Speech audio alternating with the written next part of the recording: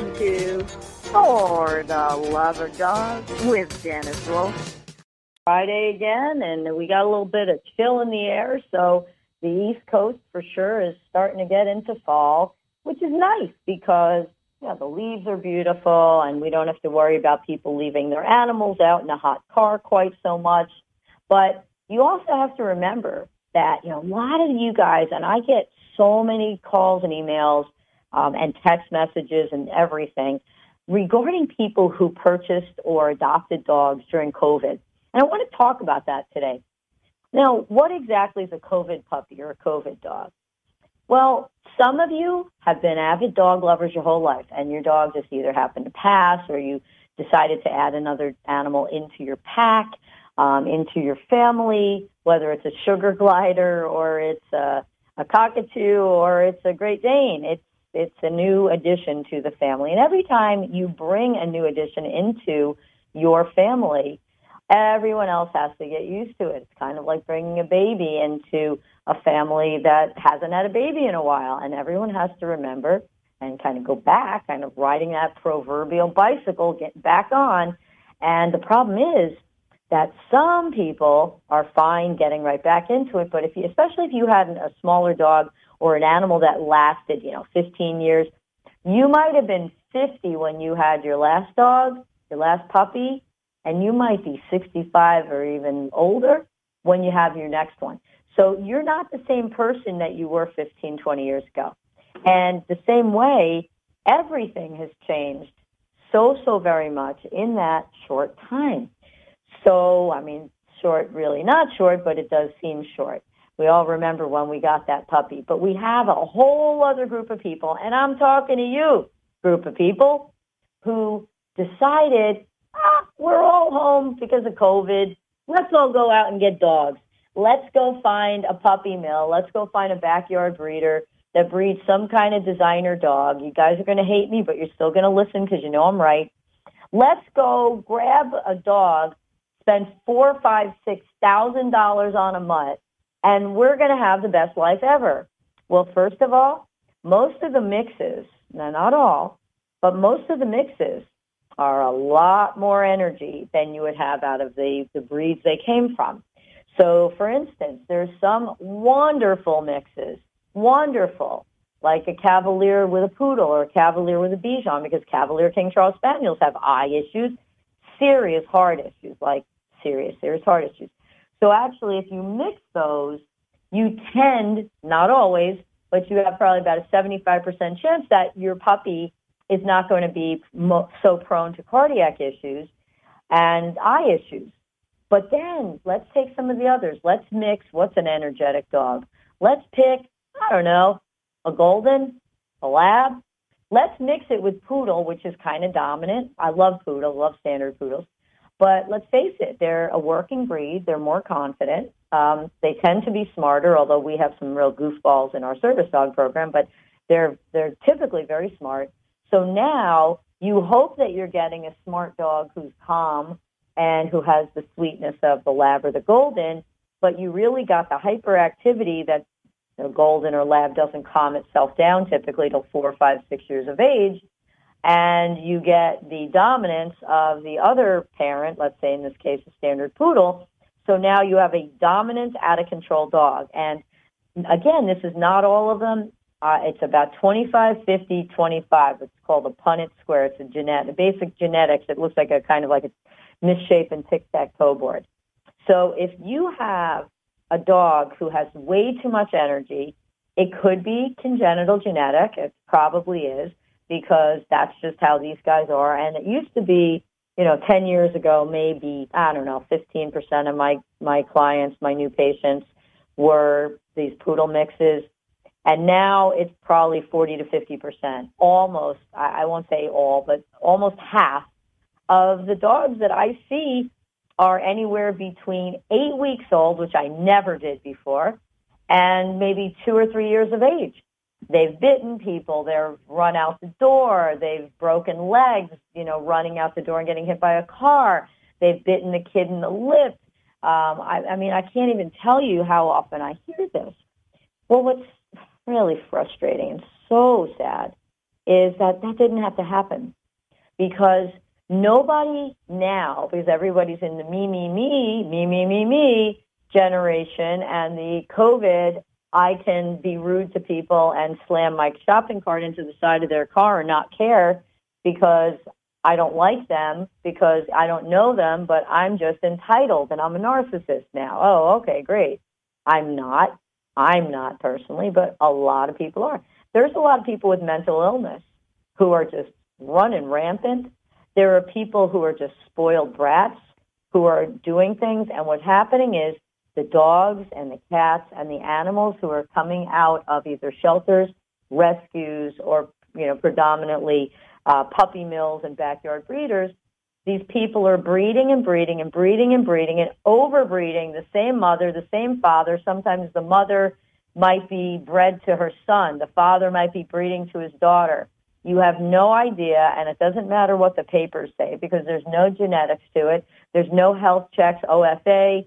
There's no hips, elbows, thyroid, bear, surf, any of these tests. And that's a problem.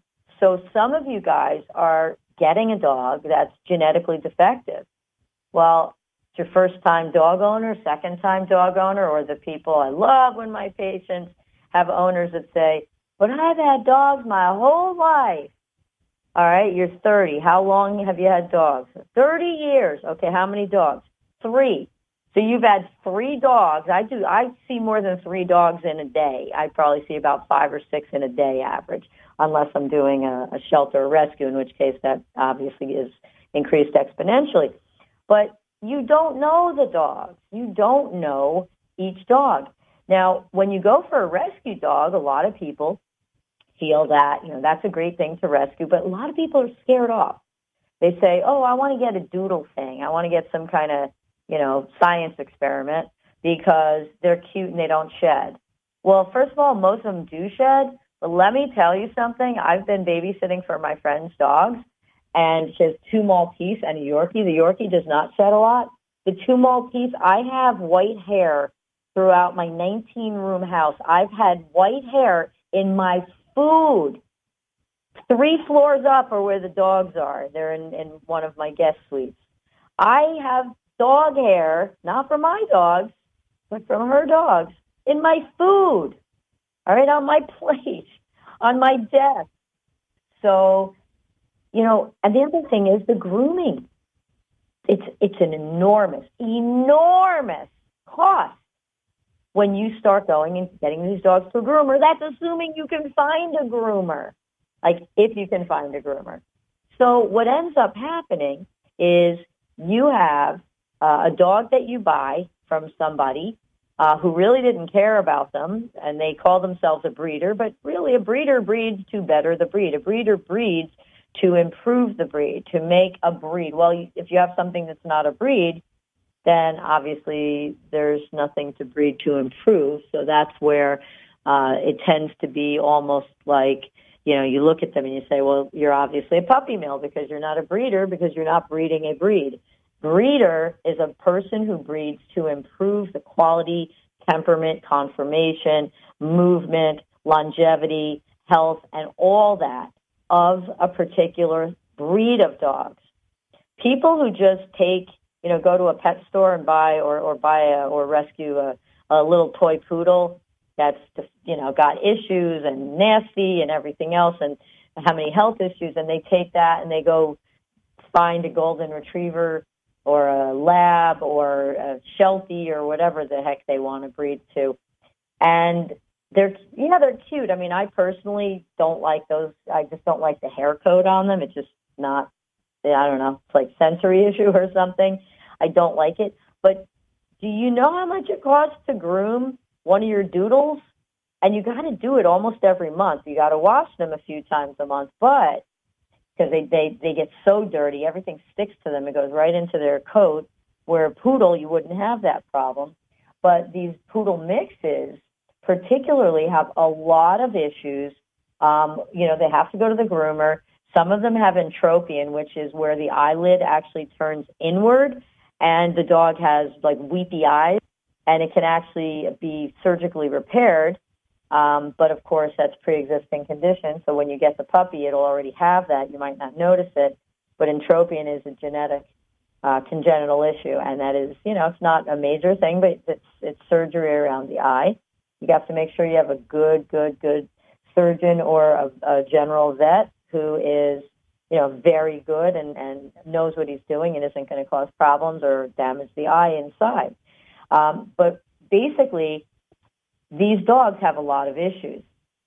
If you go to a rescue, there are rescues that's full, like replete with, hundreds sometimes of these poodle mixes because people get them, and a lot of them are first-time dog owners. They're a lot of energy. They're hyper. Not all, not even most, but a lot of them, the ones I see. Remember, nobody calls me and says, "Hi, Janice, can you come over? I got the best golden retriever puppy in the whole world. He's so perfect. He's 9 weeks old." I would send you away. I'd say, go to a local obedience trainer. You don't need me. But I've also seen, unfortunately, 10 and 11, 12-week-old puppies, mixes of, usually either poodle or some other thing like Shar-Pei, Cocker Spaniel. God only knows why you would do that. Let's get a dog who bites small children. Hey, let's get 2 of them. Okay. But the problem is that people don't know. And I think most people, if they knew, and if they actually researched it, would change their minds. But your grooming, just to bathe a dog, forget about clipping it, is somewhere between $50, and good luck on that one, and $150 a month. And if you have one that's got longer hair, you might even need to get that done more often. So just let's say where your Rhodesian Ridgeback or your Boxer or your Jack Russell or anything else that's got short fur would not need that constant grooming, your poodle mix is going to need that. And just get used to it, get ready for it, because it's going to happen. So let's throw $150 on that. Let's throw health insurance, because if you don't have pet health insurance, oh boy. If you don't have pet health insurance, you're going to be having a lot of expenses. So I do recommend it. There are a couple different companies out there. I use Trupanion. I have like a great relationship with them because I'm a breeder. So all my puppies, my Rhodesian Ridgeback puppies who are, best in show, grand champion, gold grand champion, Ridgebacks are all insured. So if something happens, I've got 2 of them that are one over 100,000, one who's at 90-something thousand, who will be over 100,000 when she's done with the procedure she just had done at an incredible vet hospital in Lower New York State. But the insurance is going to be super important, especially if you're a first-time dog owner.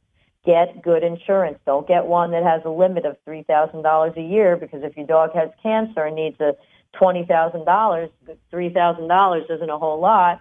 And for a little bit more money, you're getting a better policy through one of the other companies. There are 2 that are really good, and there's another one that's pretty good. The rest of them are, not really so hot. So it is a really great idea if you do have a dog, and especially if you're a newer dog owner. It really is a great, great idea for you to be able to do things that are going to facilitate an easier transition, not just for you. It's so cool.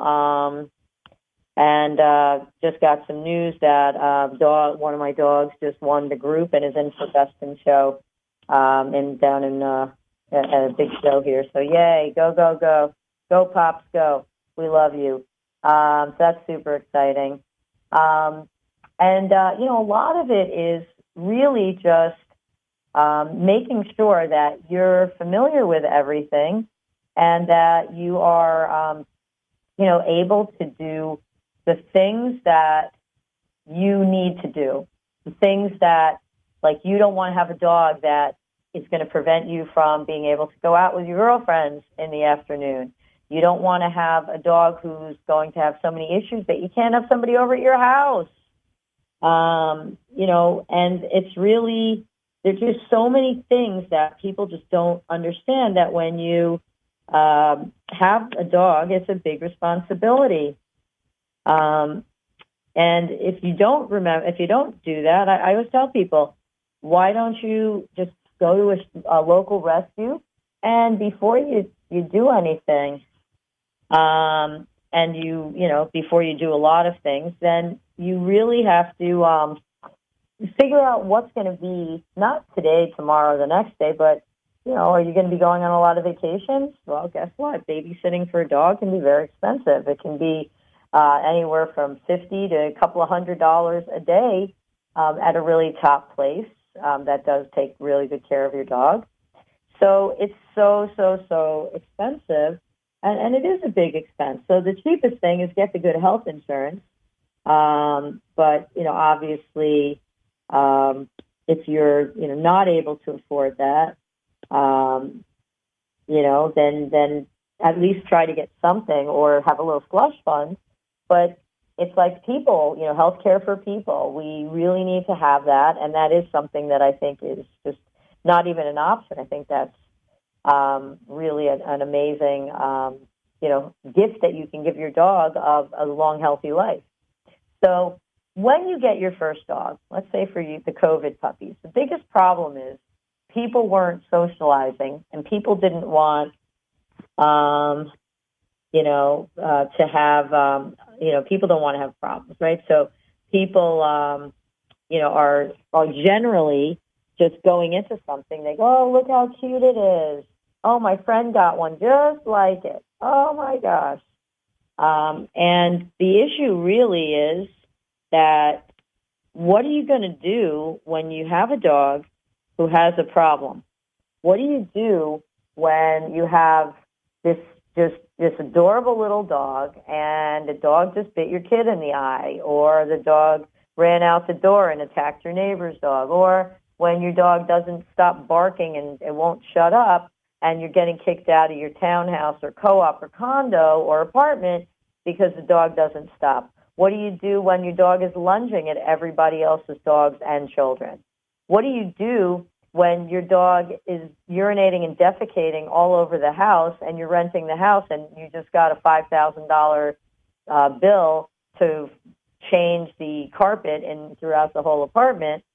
There are a lot of things people don't think about, but specifically COVID puppies. And COVID puppies, because they haven't been able to socialize and do everything that they should be doing, like we would have done with others during, prior to lockdown, it's a big problem. So the dogs are now becoming a bit more protective, possessive, aggressive, very dominant. They are treating people and other dogs as interlopers. They're not treating them as other members of the family.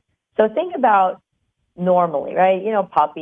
Puppies, very rarely, of course, I see the ones that are bad, but very rarely will I see a puppy under probably 16 weeks that has a growl or a bark or trying to do anything or hurt anybody, because they're puppies. I have my 2 or 5.5 months, 2 or 6 months of these amazing dogs that I have, and they're puppies. So I let them run through my 19-room house. And yes, they do run through the house, but they don't jump on things. They don't damage anything. They just have a little racetrack. But if I walk and I tell them just be calm, that's not the words I use. I don't use words. But if they know that I just want them to walk calmly, they'll just walk very calmly up the steps, down the steps. They'll walk calmly through the house. So it's whatever the rules are. You have to remember, you have to set rules. If you don't set rules for your dog's going to set rules for you. That's when we get into problems.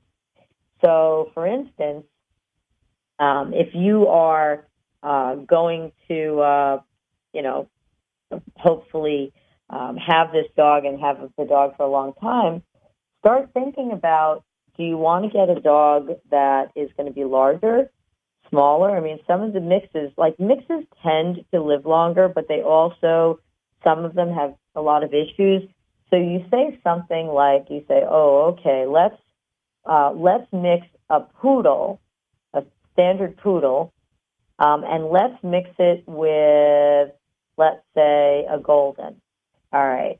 So standard poodles are very likely to get cataracts. Well, these poodle golden mixes, a lot of them have cataracts because you know what? golden retrievers can have a high propensity towards getting them as well. So that's where our issue starts. Make sure that you're introducing the dog. Make sure you're getting a dog, and I would stick with either a purebred or a rescue. Don't go patronizing people who are breeding and breeding and breeding the same mother and father till they can't produce more puppies, and then they dump them or kill them. So that's really what happens with a lot of them. Now, there are some people who try to do it right, and they'll actually do genetic tests. But my question to them is, why don't you just breed a real breed, right? Why don't you breed something that's an actual breed that people have spent, 400, 500, 1,000 years breeding? Stick with that. Don't reinvent the wheel. You have some amazing breeds, and there's some exotic breeds that haven't been accepted by AKC, but they're actual breeds. Breeds take hundreds of years, not dozens of years. So when you first started in 1989 with Wally Conroe with the first poodle lab mix, and by the way, everybody's, I'm sure, seen the article about him in USA Today where he rused the day that he created this. He had a good idea because he was looking for somebody who was allergic, whose husband was very allergic to dogs, and somebody whose husband needed a guide dog. So he thought, I guess I'll breed a standard poodle to a lab. Well, that's what he did. So it sounded like a good idea, but he was not happy with what he got, and he couldn't get rid of them. Nobody would buy them. Well, somebody then coined the phrase Labradoodle, and people said, oh, it's a breed? Oh, that's so cute. Now, do they shed? F1s? Yes. F2, which the quote-unquote breeders like to call F1B, that's like being half of a filial generation, half of a generation. You can't be half pregnant. It's not F1B, it's an F2. So what they do is they say the B is like crossing back to a poodle. So I guess it would be the same F1B, which doesn't exist.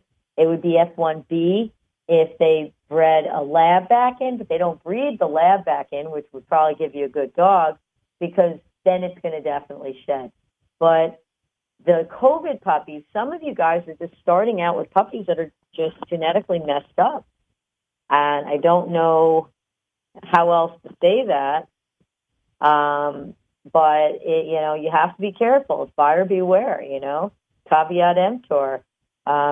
If you're going to spend, tens of thousands of dollars through the course of this dog's life, why don't you just go to an AKC show breeder of merit and get a good dog to start out with? There's so many amazing breeds, and get one. Or if you want to save money and save a life, I think it's wonderful for you to go out and rescue. And they have these rescues, all breed rescues. We just got 2 poodle mixes out in Missouri, out near the ranch. And they're great. But somebody else would have probably paid $4,000 or something for these things. The other problem is you have people who are saying, oh, this is a multi-poo. And you can see that it's like got Westie in it or it's got Chihuahua in it. I mean, and then you get mad like, well, they told me it was blah, blah, blah. Yes, but they are not kind people. They are rip-off artists because they don't care. You're going to, my favorite thing is when they have these guarantees and they say, we'll take the dog back if there's ever any problems with it and give you a new one. Now, anybody who's ever held a baby, your newborn in your arms, anybody who's ever held a puppy and spent even a few weeks with the puppy, you're going to tell me that you're going to actually give that puppy back. And no, of course you're not. So those guarantees are empty. They're absolutely empty guarantees. So why do you even care? And there's a point at which you say, caveat emptor, the dog is not really going to be a legit dog. It's going to have issues. I mean, I can't even tell you how many people have severe temperament and health issues on these mixes. But if that's what you want and that's what you got and you went into it knowing that you're going to have potential problems and maybe thinking that maybe you'll be fine, right? Maybe you'll be totally fine. So that's fine too. But now you got the dog. Well, now you might have issues already that you're starting with from birth. or from fertilization or when the neural tube is forming. But all of a sudden now you have COVID. Not you have COVID, but we have COVID. We all have COVID. So now we start isolating the dogs. What do we do? Because we don't want somebody to touch our dog, right? So what do? We pull our dog back when the person comes over to touch our dog. And what does our dog do? Oh, okay, I better not go near that person. And then a kid comes up and you pull the dog back. Oh, don't touch the dog. And the dog thinks, uh-oh, people are strange and maybe they're a little scary. And the more times that happens, that the dog is seeing what we know, but that it doesn't know, that the dog starts believing that those people are a threat and may start barking, growling, or protecting you against them. So that's where we start getting into problems. The other thing with dogs, we typically aren't going to dog parks. If people are going to dog parks, they're going in with a leash, which is the worst thing in the world. They're taking a dog who's not social or who's very dominant or even aggressive, and they're bringing that dog into a pack of dogs. And what does everybody do when there's a dog fight or there's a problem? They all go to pick up the little dog in the middle. That's the wrong thing to do. You should be going in and grabbing the biggest dog or the one who's creating the problem. That owner should be taking that dog out. But what are you doing in the dog park? There's diseases. There's canine influenza. There is, there's kennel cough. There's coccidia. There's worms in there potentially. There could be giardia in some standing water. There can be ticks or Lyme disease or anaplasmosis. I mean, there are so many really bad things. And all of these things may, actually not ever happen, but they also can happen. And, we've all heard of, sometimes a little child will go to a petting zoo and they contract the E. coli, I think 537, but they contract the E. coli bacteria. And these kids can have all kinds of nerve issues or even paralysis, and it basically eats their brain. It's terrible. Well, you say, oh, that's not going to happen to my kid. Well, I know two people who have children who went to a petting zoo, different times, different places, contracted the virus or the bacteria from E. coli bacteria, and one died, and the other one is kind of a vegetable. We're working with her. She's a beautiful, beautiful, beautiful little girl. But I bet those parents wish they never went to that petting zoo that day. And a lot of you are going to have buyer's remorse when you have this dog who is just driving you nuts, maybe being aggressive, maybe jumping on things, ripping your stockings, ripping your clothes, chewing things, putting holes in your sweatshirt or, whatever it is, because the dog hasn't been trained.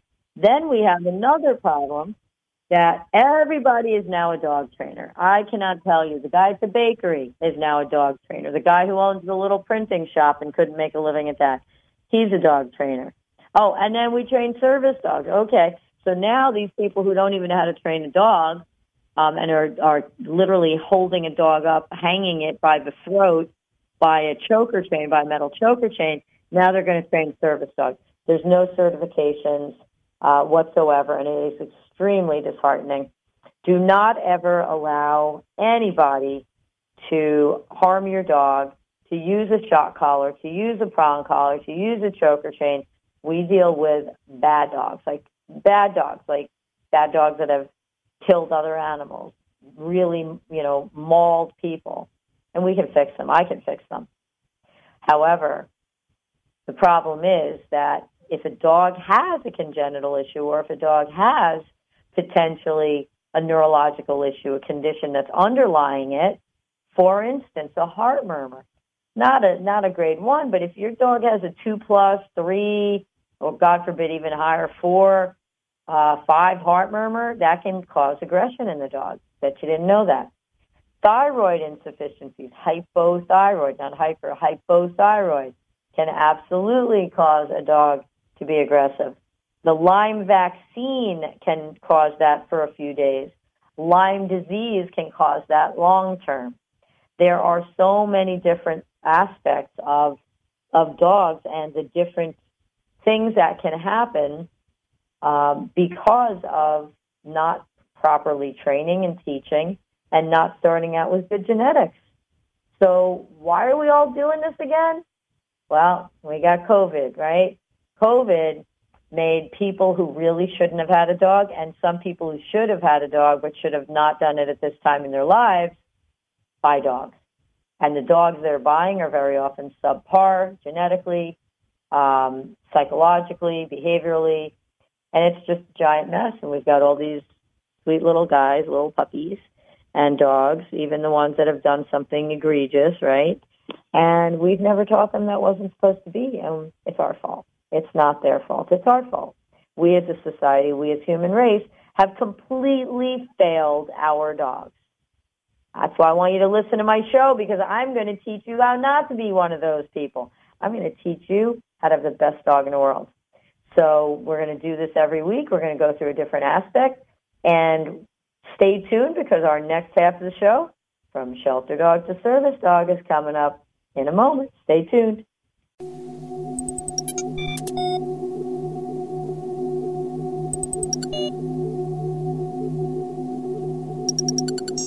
And welcome back. I am so excited that you guys are here, and we got to talk in a spirited discussion with me, myself, and I about COVID puppies and about buying a dog versus rescuing a dog. But now let's talk about what you need to do when you are thinking, hey, you know what, I want to train a service dog. So if you want to train your own service dog, that is great. Just remember, about 1 in 100, and I'm talking from puppies on up, about 1 in 100 dogs, on average, can be trained to be a service dog. Now, what does that mean? What is a service dog compared to an emotional support dog or therapy dog or companion dog?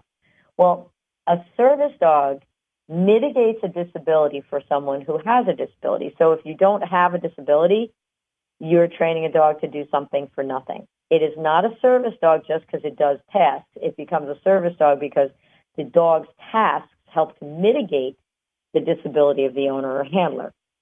That is why that happens, okay? So if you're able to, actually get out there and to say, you know what, I have a disability, I'm confident that, the dog can help, then let's think about what kind of dog should you get, right? Should you get, you need a guide dog, or you have a dog you need for mobility? Probably looking at a dog that's over 80 pounds and that is tall is going to be better than looking at a dachshund. Dachshunds are cute, but they're not going to be really helpful. I call them single-use dogs, single-use service dogs, because you fall on them once and you crush them and then they're not usable again. And I'm being sarcastic and facetious, but I'm also being really honest about that. So start looking for a dog that fits what you need. Now, how about if you travel a lot, you live in the city, you need a dog for a diabetic alert dog? Well, guess what?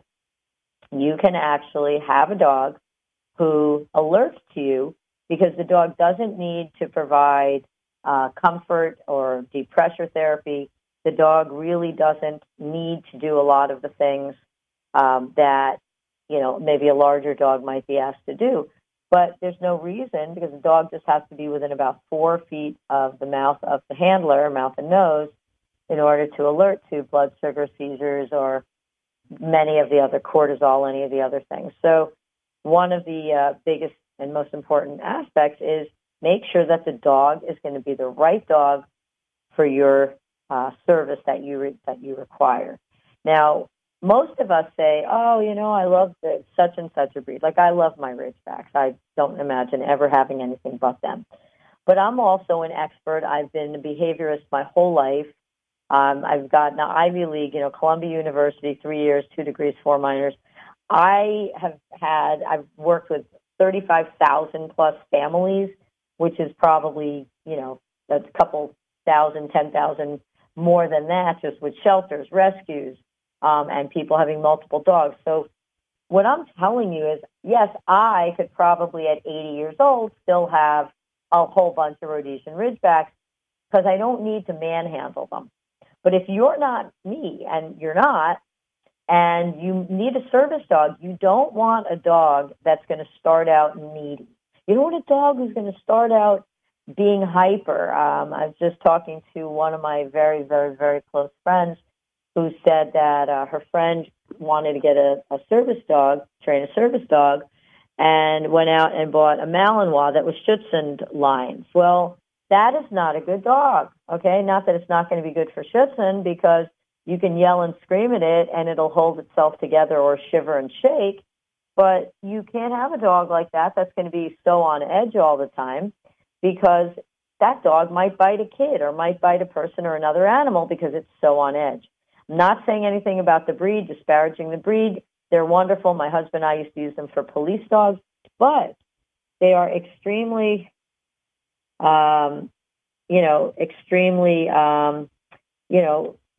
good and great dogs at what they do, but that's not what you need them for, right? And, a lot of it is just, hopefully for everybody to look at things and to say, all right, I have to be objective. So, for instance, my good friend Jerry Lincoln, who's an author and a wonderful person, Jerry had called me about 6 months ago, 5 months ago. Her dog Moki, who she actually wrote a book called Moki, the dog who saved me, who rescued me or saved me, I think it is. And I'm in there. It's pretty cool. But Moki passed away, and she wanted to get another dog. And she called me up. She said, I'm looking at a few different breeds. And I said, none of those breeds is going to be appropriate for you. Why don't you look at this breed, this breed, this breed, and this breed? She said, well, I really, like a bigger dog. And I said, yes, but you were maybe 50 when you got that dog, and now you're 65. Well, that's a big difference. So think about it. If the dog lives 15 years, at 50, you're 65. That's still pretty young, right? But if you're 65 and dog lives 15 years, you're going to be 80. There is going to be a little bit of an issue there. So what happened? So I went over things with her. We went to different breeders, and she found an amazing, a beautiful, beautiful little pup, and she bought her. Now, we went through all these AKC breeders of merit. We went through non-AKC breeders. We ended up with an AKC breeder of merit who was just wonderful, understood what she was looking for, and like I do when people want one of my grand champion, best in show puppy, Rhodesian Ridgebacks, I don't let people pick what they want. I'll say, okay, you want a show puppy? This is the pick, the second pick, the third and fourth pick. Pick from any of those dogs which one you like the best. And 99% of the time, I don't even have them, they won't even say, they'll say, well, I like that one, but this one seems to keep coming over to me. And I always tell people, you're going to love any dog that you get. The sooner you take that dog home, you're going to bond to that dog. Doesn't matter, because they're dogs. Dogs are wonderful. But I want that dog who said, I want to go home with this family, because that's the dog who's not going to be a problem. That's the dog who's going to be the right one for you and for your family. Well, when I do that with service dogs, we'll bring out, one by one, maybe 4, 5, 6, 7 different dogs, all doing the exact same skills, all different breeds, and ranging from a year and a half, 2 years old, all the way up to maybe 4. And we'll say, okay, these are the dogs that are available. And inevitably, invariably, there's going to be somebody who comes out and says, I like that one. I want that one. And the dog couldn't care less about the person. And I look at them and I say, but that dog doesn't want you.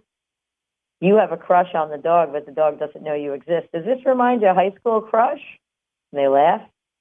We're going to go with what's the dog that wants to go home with you. Because if you don't take that right dog, you're going to still love the dog. But we want that perfect dog. So when we take a service dog specifically, and we're matching a service dog to an owner, new owner, a child or somebody who the dog is going to be serving, all of a sudden, we realized, like, we got 7 different dogs that have the same skills and tasks. What's the difference? What makes what we do, what I do, so different from what everybody else does?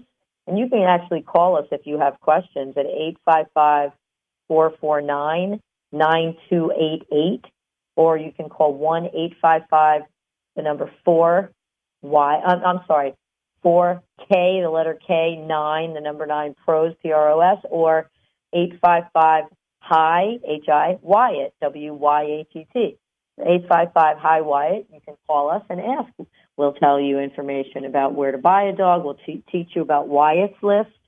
Wyatt's List, WYATTS-LIST, Wyatt'sList.com. Phenomenal resource that you can use to be able to really have experts and expert opinions versus having, some 18-year-old who works at Petco. Not that that 18-year-old doesn't know something, but if the dog food manufacturer gives them an extra $1 a bag for whatever they sell, they're going to be pushing that dog food like a used car salesman. So the key here is make sure you're getting the right dog. Wait, don't rush through, don't rush into stuff. Get the right breed.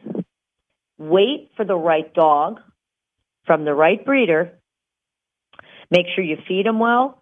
You care for them well. You set rules and boundaries.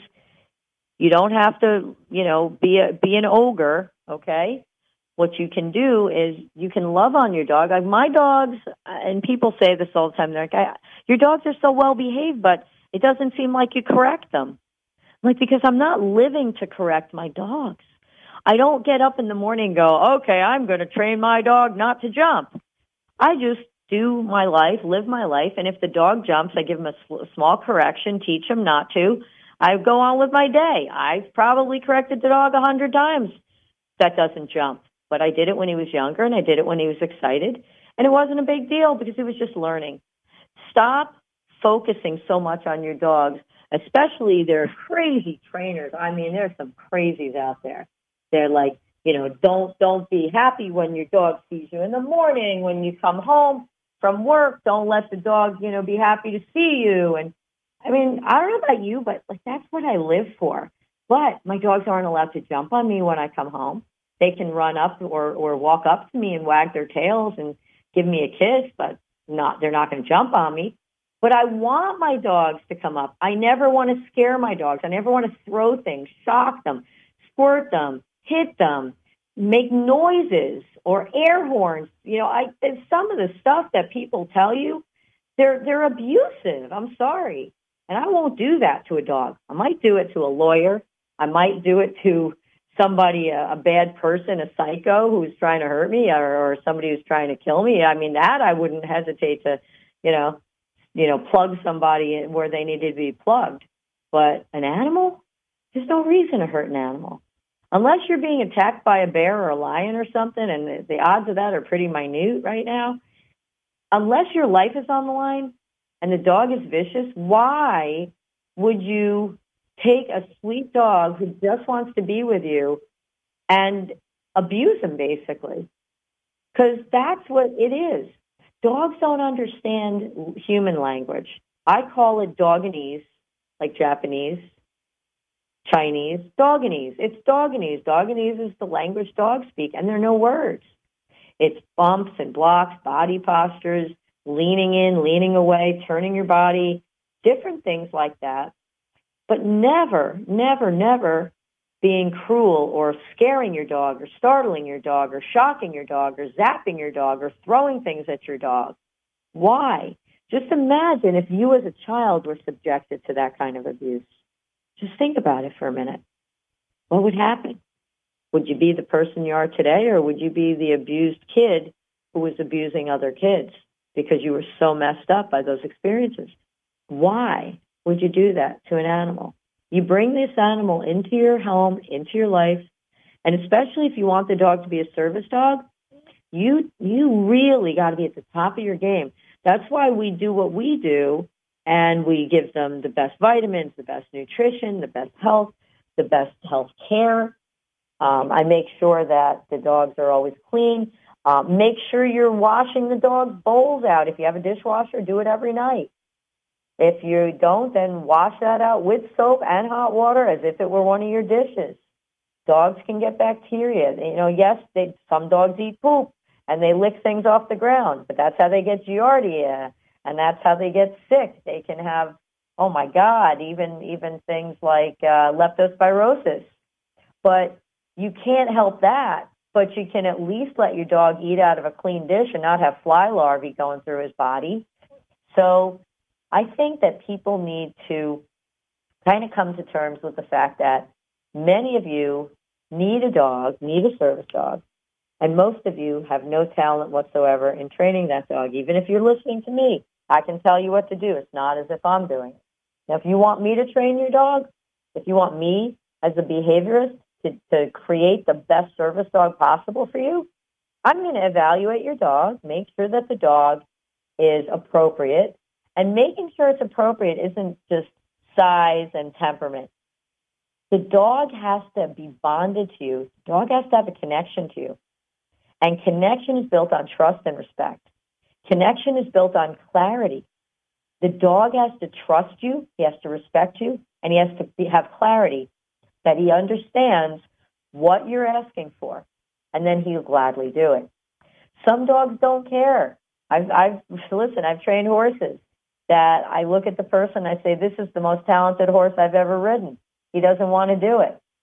Can I make him do it? Yeah. Is he going to ever be great? No. Why? Because he doesn't want to do it. Find what he loves. Maybe he wants to be a barrel racing horse. Maybe he wants to be a dressage horse. But he doesn't want to be a jumper. He doesn't like it. I know he's big. I know he's capable. But unless you can get him to have as much fun on him as he's having, or you're having on top of him as he's having under you, and if you don't do that, you're not going to have a great horse. And it's the same thing with dogs. So when your dog starts having issues and your dog growls and your local yokel obedience trainer says, well, if he's setting boundaries, he's telling you don't go near his food. Excuse me, what would you do if your 4-year-old, if you went up to your kid and your kid stabbed you in the hand with a knife and said, stay away from my food? You'd hand your kid his hand back and his head with it on a plate. You'd say, that isn't your food. I made that money. I made the plate. I made the food. I own the plate. I own the food. I own the chair you're sitting in. I own the room you're sitting in. And I own your clothing. And as long as you're here, this is not yours. I'm allowing you to use it. Now, we wouldn't necessarily get that much into detail. But if a dog growls, and I hear this and I just cringe. People are so incredibly gullible. It is not okay for your dog to growl at your child. Ever. Ever. And if you teach your dog not to growl at the child, it does not mean that the dog is going to then bite your child instead of growling. It means that the dog is going to learn that the child is above him in a good way, not in a bad way, and that he's not permitted to backtalk a human. Just remember, every human is above every dog, and every dog is below every human. Whether it's a newborn baby, whether it's a cat, the cat's going to be above the dog. Anytime we have a rivalry, potentially, you have to make sure that the stronger one thinks he's subservient to the weaker one. So if, let's say, you have a baby bunny who's your pet, that baby bunny could be easily killed by a dog, right? But if you, and this is where I can come to your house if you're local, or I can travel, but this is where, when you have an animal, you're responsible for teaching the animal. When you add another animal, whether it's the same or different species, it's so, so important to teach them a hierarchy, because that's really what they learn. People say, oh, there's no such thing as pack order. Yeah, there is. Why? There isn't because you say there isn't? There's no pack order, so to speak. I hate using that terminology, but there's no strongest to weakest in humans. Yeah, there is. The elder children tend to have more privileges than the younger. The elder children tend to have a different temperament than the younger or youngest. The father tends to have a different personality than the kids. And I don't mean like as they grow up. I mean The father, a good father, has to be strong. A good mother has to be strong. They can be friendly with their kids, but their job is not to be their child's friend. Their job is to be their child's parent, guardian, protector, savior, and guide. Our job with dogs is to be their guardian, their protector, their parent, their guide, their everything. And so if a dog thinks that it's above you or above your child or above the cat or above the baby bunny, he has the right to then command that baby bunny or that child. If, however, you, as if you remember Lion King, as Mufasa holds up Simba, right? Behold, the new king. That's why nobody messed with Simba. That's why nobody messed with the new prince of the kingdom, right? Because of who his father was. They didn't care. He was a little baby. He wasn't going to hurt anybody, but they knew his father was going to come after him. So in a similar way, if your dog understands that your baby who's crawling towards him is above him, instead of the dog growling at your baby to warn him, and of course the baby's not going to know what it is anyway, and it's going to keep crawling and get bitten, you teach the dog, and this is what I do, I teach the dog how to basically move away from higher ranking family members. So if the child, if a baby who's crawling, a little, not even a toddler, but like a little infant who starts crawling and is crawling towards the dog face first, I want that dog to watch for the child. And when the child gets close, I want the dog out of respect, not out of fear, never out of fear. I want that dog out of respect to get up and move somewhere else. And if your dog does that, you'll never have a problem where your child is getting bitten. So, this is a lot of information for you guys, and I'm really glad you tuned in today. Just have a wonderful weekend. I'm so glad to share my time with you, and please be safe and take good care of your pets. Take care. Bye-bye.